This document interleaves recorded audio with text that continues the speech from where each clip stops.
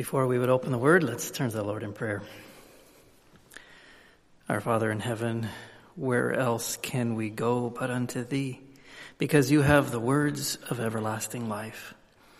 And as we have sung about those words, as we will now open from the Scriptures and read and meditate there, we pray, Lord, for a rich measure of Your presence to be with us, and that we can be inspired to follow You, to worship You with all our heart and soul, to learn more, to be challenged on how to live as children of God.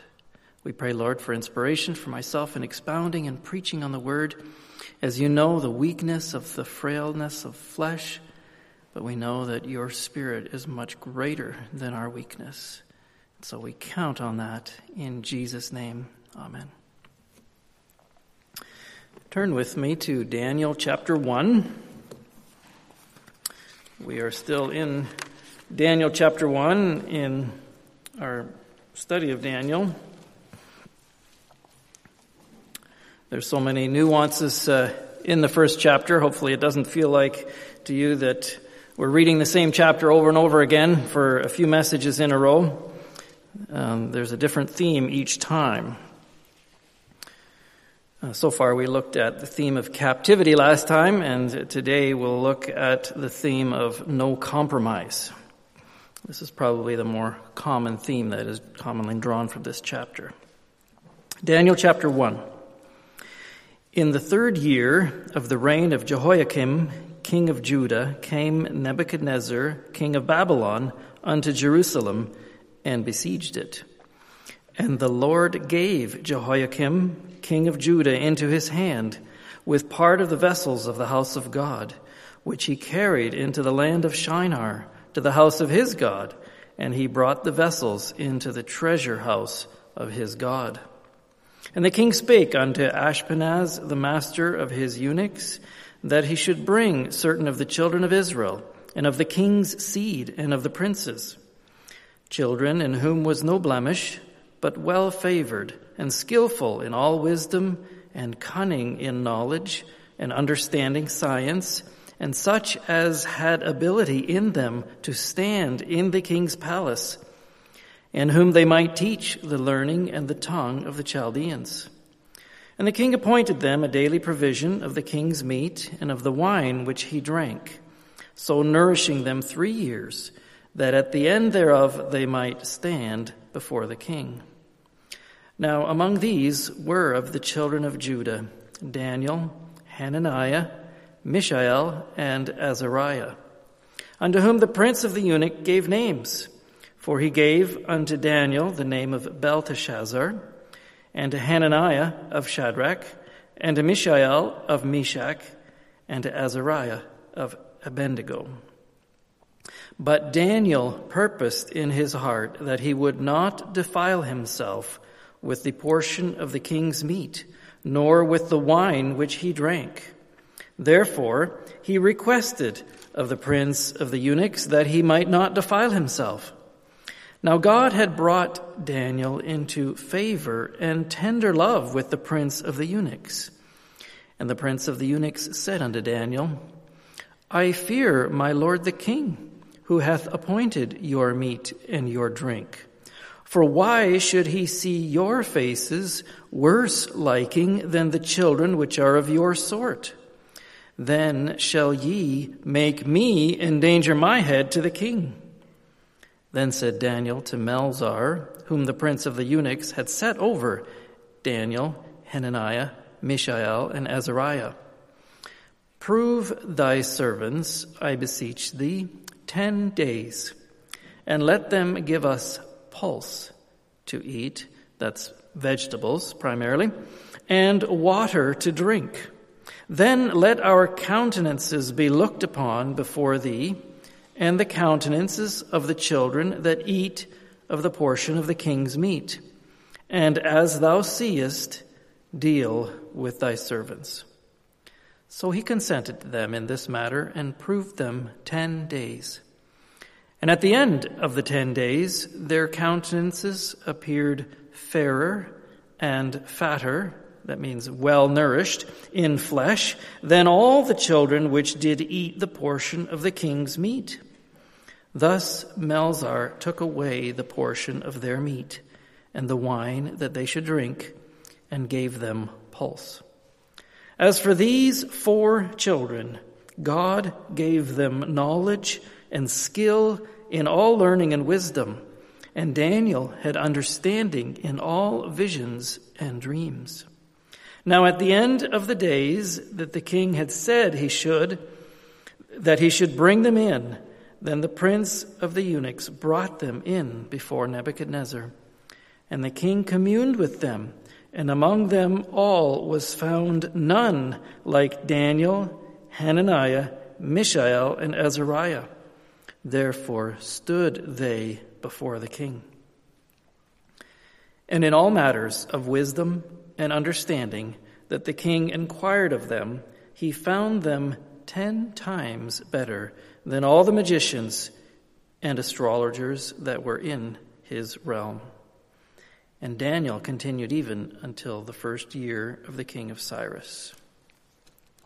This concludes chapter 1 in the book of Daniel.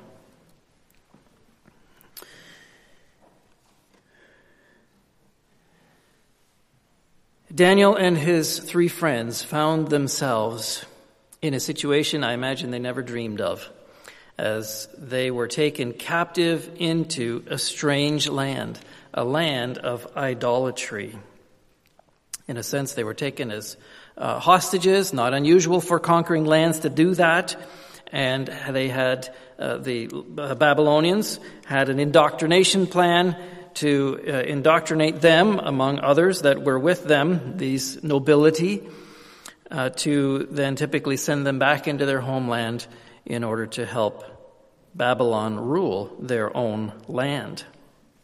These Chaldeans, they were the upper class part of the Babylonians.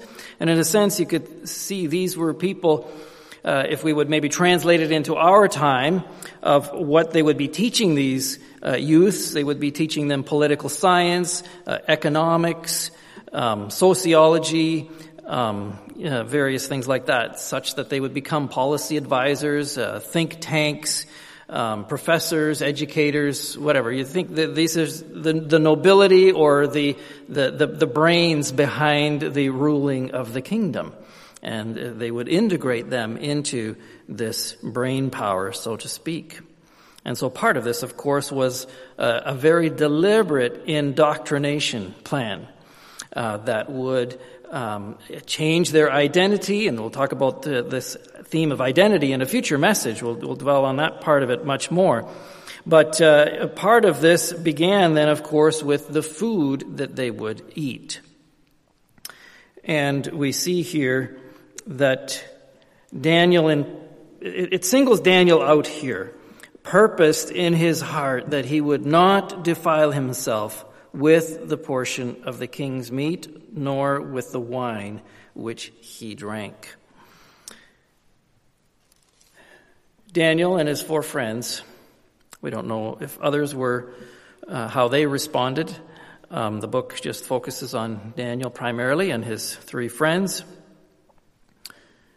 had decisions to make as they found themselves immersed in an anti-God culture, and recognizing that they were the target of an indoctrination plan that would strip them of their Jehovah-given identity that was passed on to them for thousands of years. And that formed everything about them, including the food that they were to eat and not to eat as part of the Levitical law. God had set certain things were clean, certain things were unclean. And it seems that this was a point at which Daniel decided, I'm going to begin at this point here of resisting their indoctrination plan.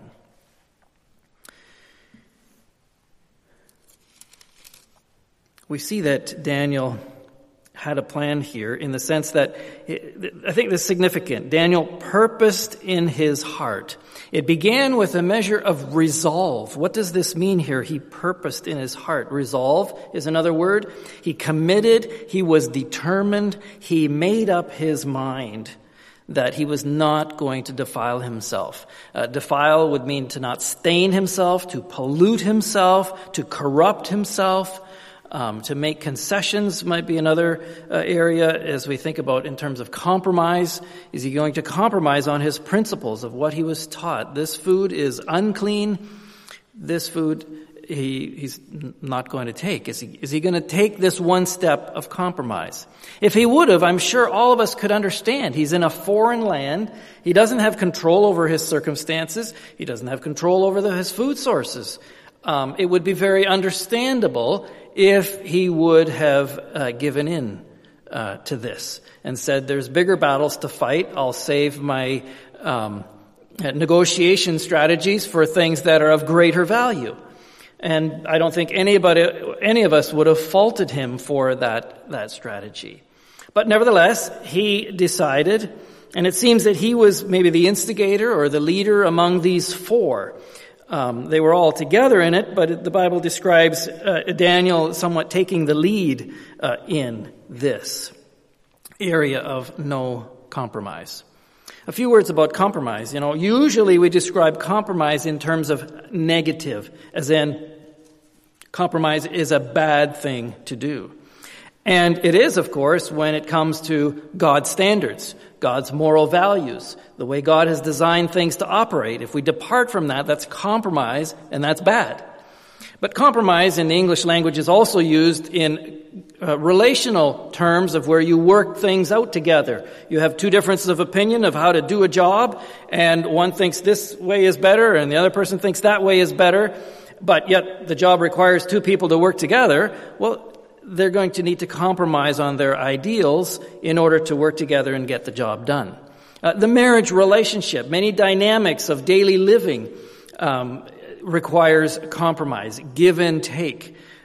This is not negative. This is not a bad thing. This is how we need to function in life. But when it comes to God's principles, His truth, His moral values, and how He's designed things to operate, compromise is a bad thing. And this is how Daniel viewed his situation here. And he was going to begin and make a clear stand right at the beginning of no compromise in areas here. In our time, we would certainly look at it in terms of where the New Testament doesn't make diet a moral issue. And so we have the freedom as New Testament believers to eat the things that are before us or the things that we desire to eat. Certain things may have greater health benefits or health risks, certainly, and we can make decisions based on that. But there's no moral or disobedience in that sense that we have. So this wouldn't be a battleground today for us. Unless, of course, it does say with the wine which he drank, so we would have to certainly be careful about drinking alcohol, such that we always remain of sober and clear mind. But getting back to here, how in verse 8, as Daniel purposed in his heart, and it singles him out as a leader, in a group of friends, a group of acquaintances, there is always somebody, at least one person, that stands out somewhat as a leader. There's a bit of an order there, and how in relationships that gets somewhat established, that who is sort of the most dominant as a leader, and the other ones tend to somewhat follow or wait for the leader to make a certain move. It looks like maybe this role naturally fell to Daniel. And so think about it in your dynamics. There's a number of young people here, even children, as you think about your friend group, maybe at school or in the neighborhood, or even among your cousins and extended family and so forth. Where do you fall in that? Are you an instigator in some things? Do people look up to you somewhat as a leader? And how do you utilize that role? Because you have an important job there as an influencer and as a leader. Often among children and youths, it may be used in a negative way, as someone is an instigator and a leader towards mischief. Doing things that would be breaking the rules, or things that are high-risk activities, things that the parents warned you not to do, or places not to go. There's going to be someone that's going to test that and maybe draw a following in doing so. And if you wouldn't be the one that instigates that, the rest of the group might be more cautious and not actually do that, because they know that they're disobeying their parents or teacher or whatever the case may be. And so think about that. If there's someone here tonight or listening online that you find yourself in that way, you're a leader, but you typically use that towards mischief, I encourage you to repent, because God has much better uses for that quality. That leadership quality is good, and that influence you can use for good. And so I encourage you, as Daniel did, use it in a way that influences people to follow the Lord and to do that which is right and good. That's how God wants you to do that. Now, if you think if you're maybe not that leader, main person in your particular group, you may have another role in the sense that if the leader does use his influence or power or whatever dynamic relationship you would call that towards mischief, do you have the courage to be one of those that would stand and say, no, that is not a good idea? No, that would not honor God. No, that would not honor my parents or the teacher or the person in authority in this situation. That's not a respectable thing to do, whatever it might be. Do you have the courage, maybe if you're not the leader that, which is a good thing, that you're not the leader in the sense that you decided or are encouraging mischief, do you have the courage to stand up against that mischief and resist that? Do you have that purposed in your heart? As Daniel did, he purposed in your heart. There's a prior decision made here before this moment when it becomes tested or when he needs to actually exercise it and confront somebody in proceeding this plan. If Daniel had very weak resolve, then it's very easily overturned, very easily persuaded otherwise. And we know that in ourselves too. There are certain things that we may have very strong resolve on that we will not be moved. And hopefully those things that we have strong resolve on are things that are in alignment with God's values. You know, sometimes we may have strong resolve on something that God really doesn't care about. And we may spend a lot of energy thinking this is something that's really important in life, and God really doesn't consider that a high priority. We would need to change our focus on having things that are God's values as high resolve for us to maintain or to preserve or to spread and influence others towards the good. Do you have the courage in those kinds of to say to this group of friends here, let's do something else? There's a risk, of course, in doing that, but it's a risk worth taking. Do you have that resolve? So if we look at what he purposed in his heart to not partake of this rich diet in this foreign land, let's look at diet and appetites in a different way here, not thinking in terms of food, but our bodies and our minds have appetites, and there are diets and food, shall we say, that is offered to satisfy those appetites. A big one these days, of course, is pleasure. I don't know if there's ever been a time in the history of a society where there is more plentiful options in which to pursue pleasure. It can be also in other areas of just indulgence of pleasure, indulgence of media.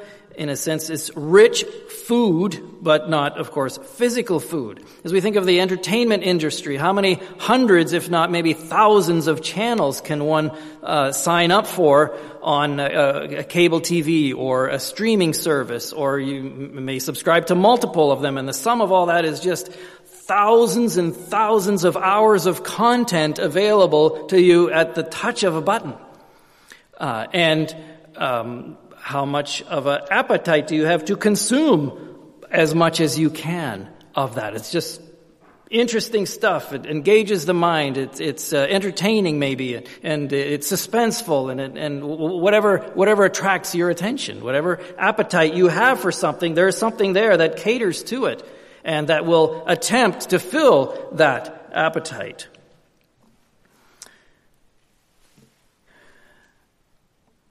Does that possibly, I challenge you, if that is an area of temptation for you that you have frequently succumbed to, consider, does that lead to spiritual laziness? Maybe at least a physical laziness too, if you're just always on the couch just pressing a few buttons in order to change something that's on the screen in front of you. There's a physical laziness component to it too, but much more dangerous is this element of spiritual laziness as you become lulled into whatever that content is and as it influences your mind. Typically, of course, the diet of the culture is not a pro-God culture, does not support the biblical values, finds many ways to undermine it, to tear it down, and to infiltrate, just bombarding you with messages of lies that are contrary to what the Scripture says. And so we need to be careful in having this stance of no compromise in allowing ourselves to be infiltrated with the messages of the culture that are against God. Input, output. What comes in must go out. There's a children's song like that you can probably recall.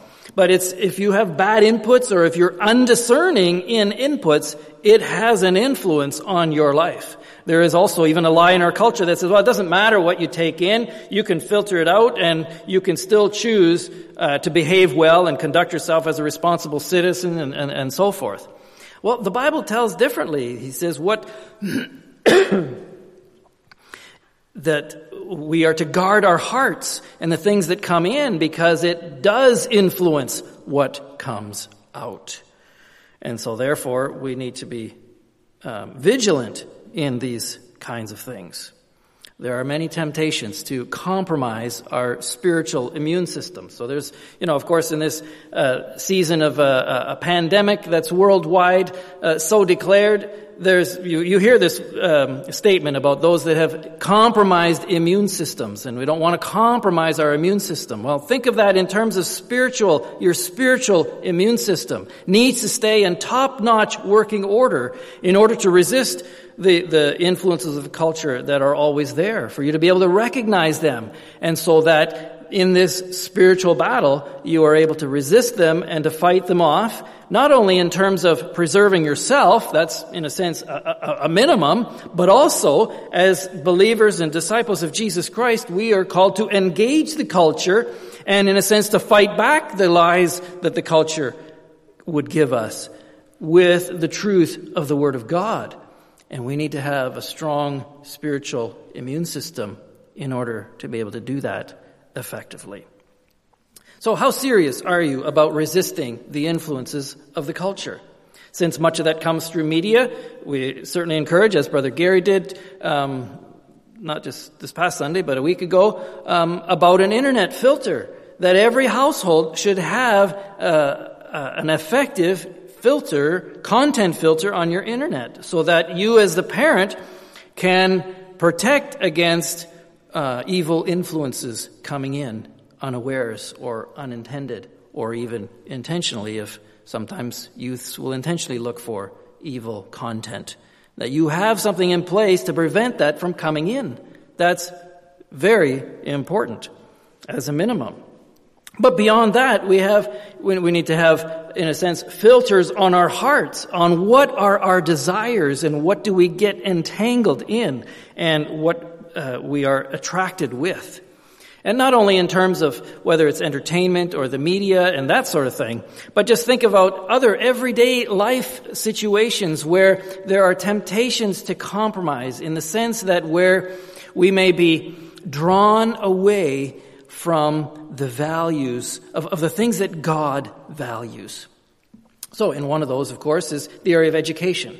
These men were, young youths were immersed in education. And our youth today are immersed in education. Education is necessary to a certain degree. The Bible teaches, and God designed us to desire to learn, and learning is beneficial. So education itself, of course, is not bad by any means. It's good. The greater question is, what is the content of your education? What is the worldview behind the education that you are learning? Because typically it comes from a particular worldview. The education systems don't just teach facts only. They teach it in context with a view. And it may be a view that acknowledges God, or it may be a view that rejects God. That has influence there. But not only on the source of your education, but how much time and energy do you spend on your education? And what are your hopes for your education? It's needed in order to sustain life, to have get a good job, a career, and so forth. But there are within all of that temptations to invest more than what the Lord would intend you to invest. And so in that sense, you're compromising on the value of the kingdom of God and your current studies. And so think about that. In what ways have you or are you making compromises on that? Perhaps there are some that feel a need to reduce their church involvement because they feel their education has high demands. And that may be legitimate for a season. But if you make that a habit, and that's characterized by you, that now during these next 4 years or whatever number of years you are in depth in study here, because you've got career goals and you've got a timeline and you want to graduate near the top of your class because you want to get a good job, and the kingdom of God takes really low priority. Oh, you're still a Christian, and you're going to avoid sin and you're going to this, but you're immersing yourself in this advancement. I challenge you to consider that. Perhaps have you compromised somewhere? Just in having that value. And what have you valued higher, and what have you valued lower? Think about that before the Lord and how He would have you respond to that. That translates then, of course, once you go beyond that into the kind of career that you may choose and how demanding it is and how diligent you are in wanting to advance in your career in order to get better standing and higher pay and benefits and influence and prestige maybe in your industry and so forth. All of these are temptations to compromise because the kingdom of God is worth much more than all of these things, than any of these things. As much as we do need to yet earn a living. And certainly the Lord has in place for His people to be in all sorts of careers and in all sorts of places up and down the corporate ladder. I'm not discouraging any of that. It's where does God want you to be, and how much energy do you have to invest and how much energy do you have to maybe withhold from the kingdom of God because your priorities are on something else. That is the challenge for you this evening. But maybe for you it's not some of that. It may be other kinds of extracurricular activities. It's very popular these days for parents to enroll their children in all kinds of sporting activities, to engage in various ways and develop certain skills and this and that, and it may have a certain value, but what are you compromising? And how much investment is that demanding from you? And are you running to and fro from city to city or county to county in these various sporting activities? Maybe now during the pandemic that this past summer that those activities were dramatically reduced because of that. But the normal activity would have families just busy in doing that sort of thing. And where's the energy then for the kingdom of God if those are the things that you have placed as value for your family or for your children? Think about that. Values for our finances. And so forth. There's numerous other things, of course. I can't provide every example here for that, but I encourage you to think about that. And if we look at where do these things come from, as they come from the desires of our heart that we need to constantly keep in check here. Romans 8:13. For if ye live after the flesh, ye shall die. But if ye through the Spirit do mortify, that's kill the deeds of the body, ye shall live. For as many as are led by the Spirit of God, they are the sons of God. Colossians 3 elaborates on this a little bit further here. Same author, the Apostle Paul. If ye then be risen with Christ, seek those things which are above, where Christ sitteth on the right hand of God. Set your affection on things above, not on things on the earth. For ye are dead, and your life is hid with Christ in God. Mortify therefore your members which are upon the earth. That's to kill the fleshly desires. And then it lists all sorts of sinful desires and things to put off, and put on the new man, which is renewed in knowledge after the image of him, meaning God that created him.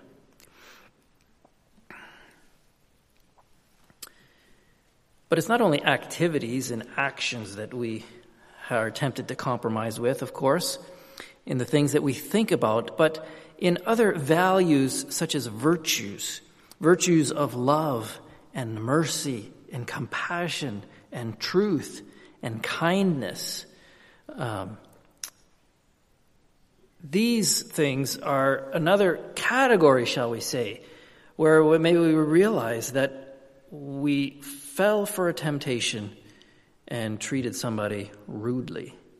Or we had a judgmental attitude towards somebody. We heard about a situation and we immediately judged them as well. They deserve that.